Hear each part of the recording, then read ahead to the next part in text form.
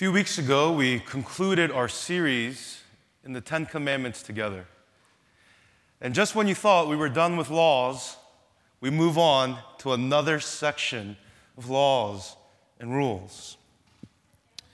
So we find ourselves, as mentioned today, in the 24th chapter, in the book of the covenant. Now, I talked to a few people this week. Something major happened. A new movie was released, and I heard that at the end of the movie of Avengers, that everyone was pleased. Everyone was pleased. I love movies, so I'm not going to ruin it for you, and I'm sorry if I got too close to a nerve for some of you guys. In her book, Liturgy of the Ordinary, the author Trish Warren has an interesting quote here, and I want to read this for us. She says, Alfred Hitchcock said movies are life with the dull bits cut out. Car chases and first kisses, interesting plot lines and good conversations.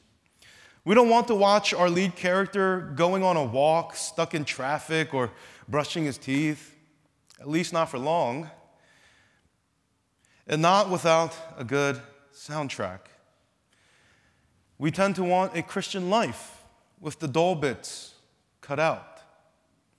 I think many of us can share this sentiment. As we finish the Ten Commandments, we find ourselves in a section, again, referred to as the Book of the Covenant. It is the laws that came after the Ten Commandments. This segment is often overlooked. It's considered boring and irrelevant. And if I'm honest with you, when I was tasked this text, I said, hey, don't you want to just go to the golden calf? There's a lot of good stuff there.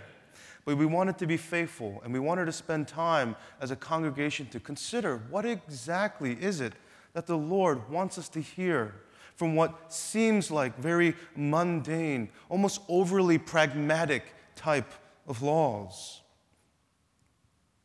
The truth is that we have come from the mountain of the Ten Commandments and now to the ground of everyday living. We go from one type of law that addresses morality and ethics, and now with the Book of Covenant, it addresses a type of civil law for the nation of Israel. It addresses a social type of law for the nation of Israel. And as we move forward, I want to be clear that the Ten Commandments, the moral laws, as we see in light of Jesus, is actually fortified for us. It's reaffirmed. And so even right now, you and I as Christians, we are still called to be obedient to the Ten Commandments.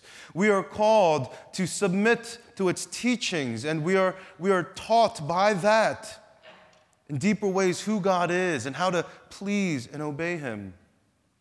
However, the Book of the Covenant no longer binds us in this type of law.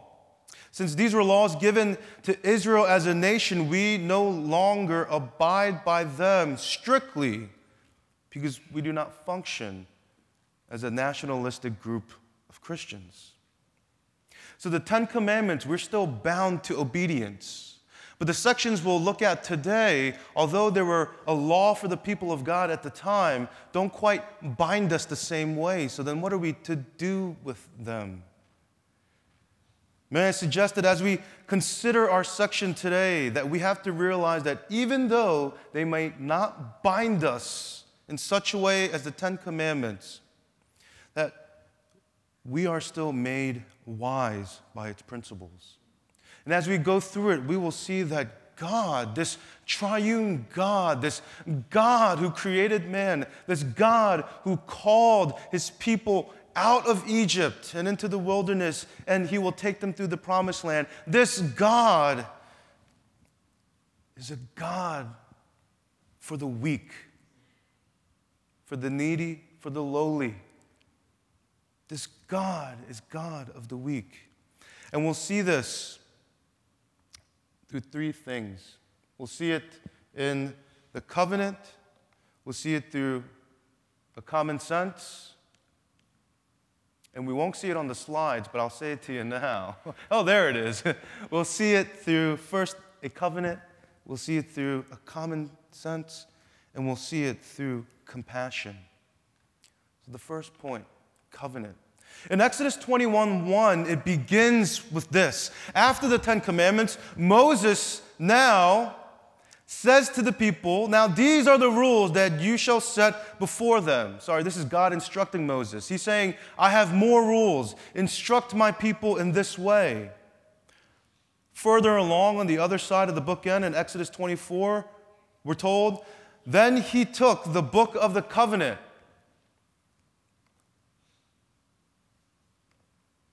Not sure what's going on with the slides here. We'll scrap it.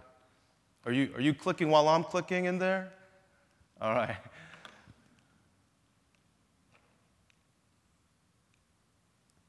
Okay, we will scrap the slides. In Exodus 24, the other bookend, we see that Moses took the book of the covenant and he read it in the hearing of the people. And they said, all that the Lord has spoken, we will do, and we will be obedient. And Moses took the blood and threw it on the people and said, behold, the blood of the covenant that the Lord has made with you in accordance with all these words. This book of the covenant was read to Israel, and it remains even for you and I as the Word of God. These rules were bound to Israel by blood. There was a covenant, a promise made with the Lord and His people that they will live in accordance with these principles. Now, something interesting to note is that the Israelites here in this time weren't the only civilization with laws and rules. Commentators, scholars, theologians all admit and recognize to the fact that during this time there were other civilizations who also had laws. In fact, they had similar laws. But there are two distinctions that seem to be exclusively present in this covenantal law between God and His people in the nation of Israel. First, these laws were given by God. The people of God received their law. The Creator, by way of blood-drawn covenant, revealed to His creatures how they should live and conduct themselves, not just for the betterment of societies, not just so that everyone can flourish, but for the progression of redemption in history. Now, this might sound obvious, but I think we take this too much for granted and too much in wholesale. That the Israelite people, the people of God, in the way they are living and conducting themselves, they didn't just sit around and gather with wise men and say, okay, so how can we run a good nation? How can we be a good people?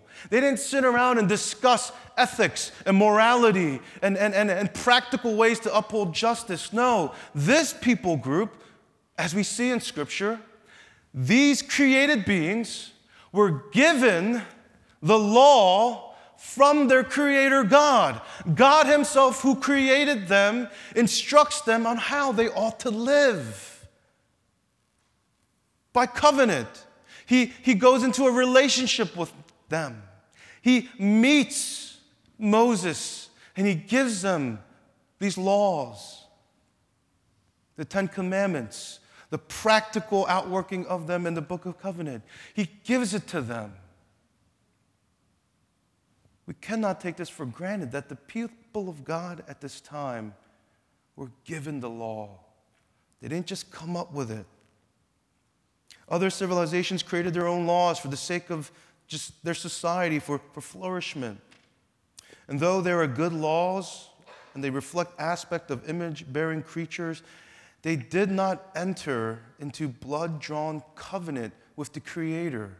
They did not have a law system that took them just beyond their social, national, tribal group throughout history, expanding to all people, so that this law isn't just for one period in time. This law actually points forward to redemption for all people. The Israelites here, as they live in accordance to this covenant-drawn law, they are starting to live out and bring into fruition the reality of which God wants for all his people. It was a covenant that made way for this law. It was a covenant that God used to draw to these people. Second distinction we see in this time from all other types of laws and civilizations and groups that came up with rules. The second thing, which seems to be the most prominent and beautiful and sacred, is that the Israelites, the people of God, they had laws that protected the weak. They had laws that protected women. They had laws that protected the poor. They had laws protecting the immigrant. They had laws protecting the least of them. Other cultures did not seem to provide such legal protection for the weak, the vulnerable, and the marginalized people of their tribe or nation. Not like the way that the God of the covenant gives to his community. These are not just social laws for a people. They are covenantal laws for a community. God didn't give his people just rules to follow so they could function with one another in a peaceable way. God gave them laws by way of blood-drawn covenant so that they would be more than just a people living next to each other, that they would be a community of people. You know, when you join yourself to someone, when God looked around, he joined himself to the weak. He went out of his way. He heard the cries of the Israelites in slavery, and he drew near to them. God is a God who draws near to the weak. When I was dating my wife, and I thought about drawing near to her and making a covenant and vow on the marriage day, I looked at her, just very plainly, very simply. Said, she's tall. She played tennis. She's athletic. She's smart. She's got a good education. You will bear good sons for me. When we draw to others and make a covenant or a vow, when we go into business ventures together, when we start something up, when we join a team, we don't join with one that is weak, even though we might be weak. We always look to join with someone who's stronger and better. But when God joins himself, when he makes a covenant, he joins himself with the weak, with the least, with the ones who need him the most. God is the God of the weak. He makes a covenant with them. He joins himself to them. Now, what does he do for these weak? What does he do? How does he function? Second point, we see just a deep common sensibility here in the ways that God draws out his laws. In Exodus 21:2, it says this, when you buy a Hebrew slave, he shall serve 6 years, and in the 7th he shall go out free for nothing. And just to be clear, in case you think that the Bible does advocate for slavery, the word being used here is not the way we understand it. The word here is more likened to an indentured servant, someone who is in debt, because just a following few verses after, it says this in Exodus 21:16, whoever steals a man and sells him, and anyone found in possession of him shall be put to death. The Bible does not condone slavery as you and I know it as people today. What verse 2 is talking about is those who are in debt, those who are, to our best understanding, employees of a master.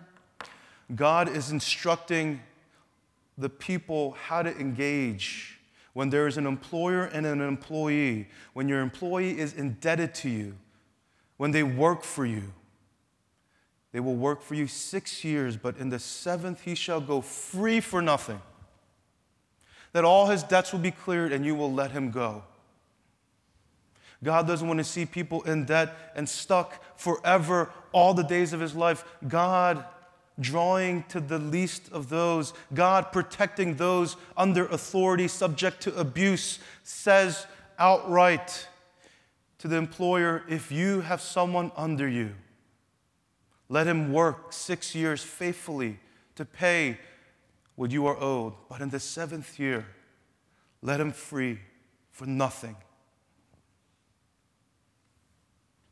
God cares about your work. God cares about your job. Some of you guys are employers of many people.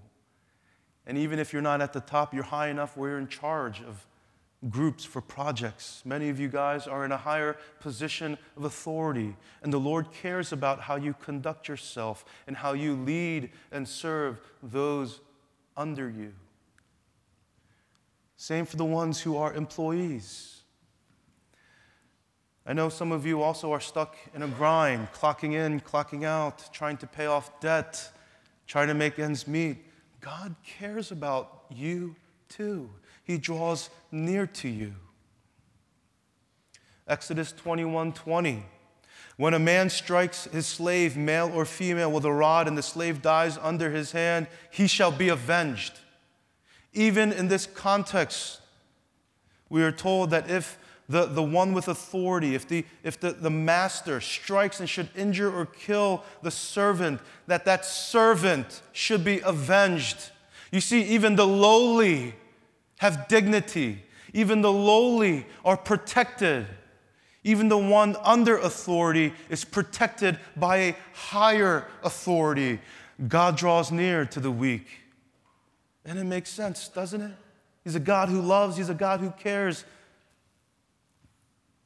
Exodus 21:12. Whoever strikes a man so that he dies shall be put to death. We talked about in the 10 Commandments how we are called to preserve life. And if anyone should break that, the penalty of that should be death. We are to hold life so sacred that if we take a life, the punishment demands a life in return. Exodus 22:1. If a man steals an ox or a sheep and kills it or sells it, he shall repay 5 oxen for an ox and 4 sheep for a sheep. Exodus 25:5-6. Exodus 22:5-6, If a man causes a field or vineyard to be grazed over, or lets his beast loose and it feeds in another man's field, he shall make restitution from the best in his own field and in his own vineyard. The Lord cares about your job. He cares about how you conduct yourself as an employer and an employee. The Lord cares about your property, your belongings, the things that others have. The Lord cares if we covet one another, murder one another, take from one another. And anyone who should suffer a loss as a victim, the Lord protects and He puts a high penalty on anyone who would prey on the weak. If the 10 Commandments are the moral laws of God, then the following sections here are meant to teach us how to apply these laws in daily life. It was supposed to give the elders a guiding principle on how to navigate practical situations, and it always led them to a point to protect the weaker, to uphold justice for the poor. The Book of the Covenant ultimately shows us that God does not just care about the big picture of our life, but He also cares about the little pixels of our day. Pixels we often forget, which make the whole more clear and more defined. You see, God doesn't just sit on the mountaintops and give laws. No, through His servant Moses, He instructs His people in such a way so that they may live in a peaceable way, protecting the weak, so that they know their God is one who draws to weakness, that their God is the one who drew near to them because they were weak. Philip Ryken says this about this portion of our scripture. The Book of the Covenant is about living for God, not just when we are standing at the foot of the mountain and gazing at His awesome glory, But when our neighbor borrows a video and fails to give it back, when someone is spreading rumors, or when an argument turns into a fist fight, in other words, it is about real life. God doesn't just care about our theology, our doctrine, what we profess. He cares about how we live those things out daily. And He cares if the weak are preyed on. He cares if the weak cry out to Him. Our third point, He cares because He is a God of compassion. Listen to this. Exodus 22, listen to this. You shall not wrong a sojourner or oppress him, for you were sojourners in the land of Egypt. You shall not mistreat any widow or fatherless child.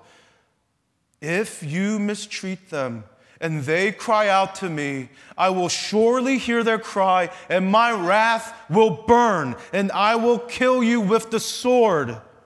And your wives shall become widows, and your children fatherless. Here the Lord tells His people, the Israelite people, you shall not wrong a sojourner or oppress him, because you were sojourners, you were oppressed in the land of Egypt. And you cried out, and I heard you, and I protected you, and all those who came against you, I killed them because I love you. And I will do anything to protect you. God is reminding His people, don't forget that you were the least of these, that you were the one who were oppressed, that you were the one who cried out, that you were the one I killed the enemies for, that you were the one I protected with a fierce love. You know, some of us might have a problem. Well, what's going on here? God's threatening people? God's going to kill people? Well, it might be helpful to think that God's love for His people here is that of a father, that of a lover. Is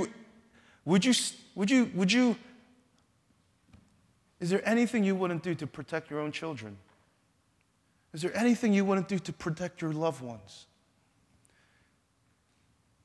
God here in compassion and love tells His people as a reminder once more, do not wrong the sojourner or oppress them.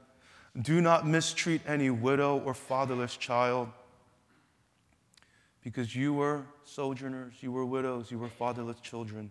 And we're supposed to remember. We're supposed to remember back to Exodus 2. In the start of the Exodus, when the Israelites were in slavery, we're supposed to remember the language being used here. We're supposed to remember that in their moment of deepest desperation, when the Israelites cried out in Exodus 2, we're told, and God heard their groaning. And God remembered His covenant with Abraham, with Isaac, and with Jacob. God saw the people of Israel, and God knew, and God saved.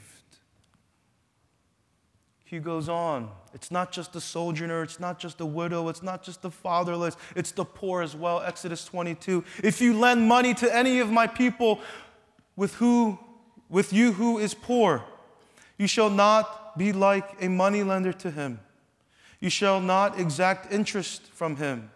If ever you take your neighbor's cloak in pledge, you shall return it to him before the sun goes down, for that is his only covering. And it is his cloak for his body. And what else shall he sleep? And if he cries to me, I will hear, for I am compassionate. And he will protect him. We're being told something very practical here. The Israelites are being instructed, if there are poor people living in your tribe, in your community, and they need help and they come to you, don't be like a businessman who is looking for an opportunity, but treat them with dignity. Lend them what they need. And it shows us the most desperate situation. If someone is so poor that they have nothing to offer you as a token, and he gives you the clothes off his back, if he is so destitute that all that he can give you to hold on to until he's able to repay you is the clothes on his back, God instructs that person, return it to him by night. For when it gets cold, he will need it to sleep. God thinks about this poor guy who's going to be cold at night. God thinks about the guy who's poor and cold and shivering at night by himself, and he wants to protect him. He said, give his cloak back. He needs it for the night. God is the God of sojourners, the oppressed, the widow, the fatherless, the poor. Now, something beautiful is happening here in the Old Testament in Exodus. We are still so early on. If you look at your Bibles, compared to what's left here and how far we've gone, we've only gone a short distance. And we think in the Old Testament that the God that we know, the God that we worship at this point of redemption in history is only a God for Israelites, that God is only a God for the Israelite nation, that God only protects those who are ethnically Israelites in his eyes. But listen to what God is saying to the Israelites. God is not saying, hey, you're my people, I got you. Anybody else, if they harm you, I will protect you, I will kill them. No, God is telling his people, the God of Israel, is telling the Israelites, I'm not just your God, I'm the God of all those who cry out to me. Already this early on in the Old Testament, we see that God has redemption in mind for not just one people group, but for all who would cry out to his name. We see already so early on in the story of redemption that God doesn't just care about a one people group, but God cares about a people who are weak, who are broken, who cry out to him. Already.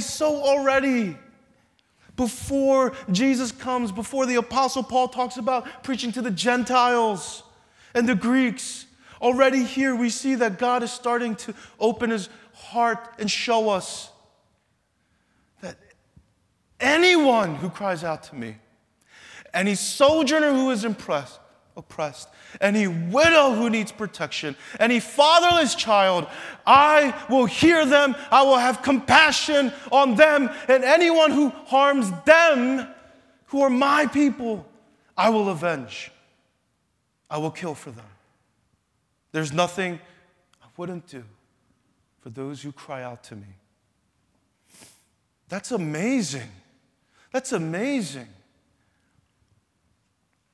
If we understand the Bible, many of us who've studied, who've been in CB, who have a seminary education, we think we have to wait so much longer in redemptive history to see a people group come. But no, from the get-go, God is concerned about the least of these. And this theme of sojourners, widows, fatherless children, it's carried out all through Scripture. This theme of protecting them is woven in all through Scripture. God is the God for the sojourner, the one who is on a journey, the one who is tired, the one who is lost, the one who is finding their way. God is the God for the widow, the one who is unprotected, uncared for, vulnerable, and lonely. God is the God for the fatherless, the ones who have no name, no status, no birthright, no inheritance. God is the God for the poor, the ones who have nothing in this world, the ones who are cold at night, the ones who are in humiliation, yet still invisible to others. But brothers and sisters, have we not established weeks ago that we are much like the Israelites in our sin? That we too are bound in slavery by sin? That we too have been liberated by God out of sin and into freedom? Do we not establish already that God has called us out of that yoke of slavery and we now are sojourners in this wilderness? Do we not establish that we are wanderers on a journey to a home that is far? Do we not establish that we are like the widow who have no one to look to, no protector except God himself? Do we not establish we are like the fatherless, bastard children of shame and scorn and sin, but ones who can call out to him and say, you're a good father to me? Brothers and sisters, we are sojourners in this wilderness, are we not? Having been called out of the yoke of slavery into freedom in Christ, has not the God of the weak been a guide for us? We are widows, unprotected, uncared for, vulnerable, lonely. And has Christ not been our dear husband who laid down his life for us to redeem us, to pay the bride price for the eternal banquet to come? We are bastards, conceived in sin and shame and scorn. We have no worthy name of our own. We have no status. We have no birthright. We have no inheritance. Yet we are called by a new name in Christ, are we not? We are spoken of as a new creation in Christ, are we not? Are we not sons and daughters of the King? Are we not heirs to the kingdom as our birthright? Are we not inheritors of the crown of glory that awaits us when Christ returns? Are we not the poor in spirit, unable to save ourselves? Are we not in utter humility and helplessness? Has God not turned his ear to us, to you, to gaze upon us, to gaze upon you? Has he not said to you, "Come, all who thirst, come to the waters. And he who has no money, come, buy and eat. Come, buy wine and milk without money and without price." Has not the God of the weak turned his ear to you in your desperation? Has he not gazed upon you with compassion? Has he not made a blood covenant with you with Christ Jesus? In all this, yes and amen, he has. For those who believe, we know that we are just like the sojourners. We're just like the widows. We're just like the fatherless. We're just like the poor. Yet in Christ Jesus, God has become all that we need. In every situation, we need him. So the practical call today, brothers and sisters, is if you are in need right now, whatever situation it is, whatever desperation and weakness it is, call out to God. He is a compassionate God. He is a God of covenant. He is a God who listens. He is a God who answers prayer. He is a God who will fearlessly protect you. Call out to him. Call out to him. He is the God of the weak. He is the God of the weak. He's the God of the broken. He's the God of the weary. If you're tired today, call out to him. If you have yet to believe him and taste this reality, call out to him today. Let's take some time in meditation and prayer. Let's call out to him. Let's call out to him.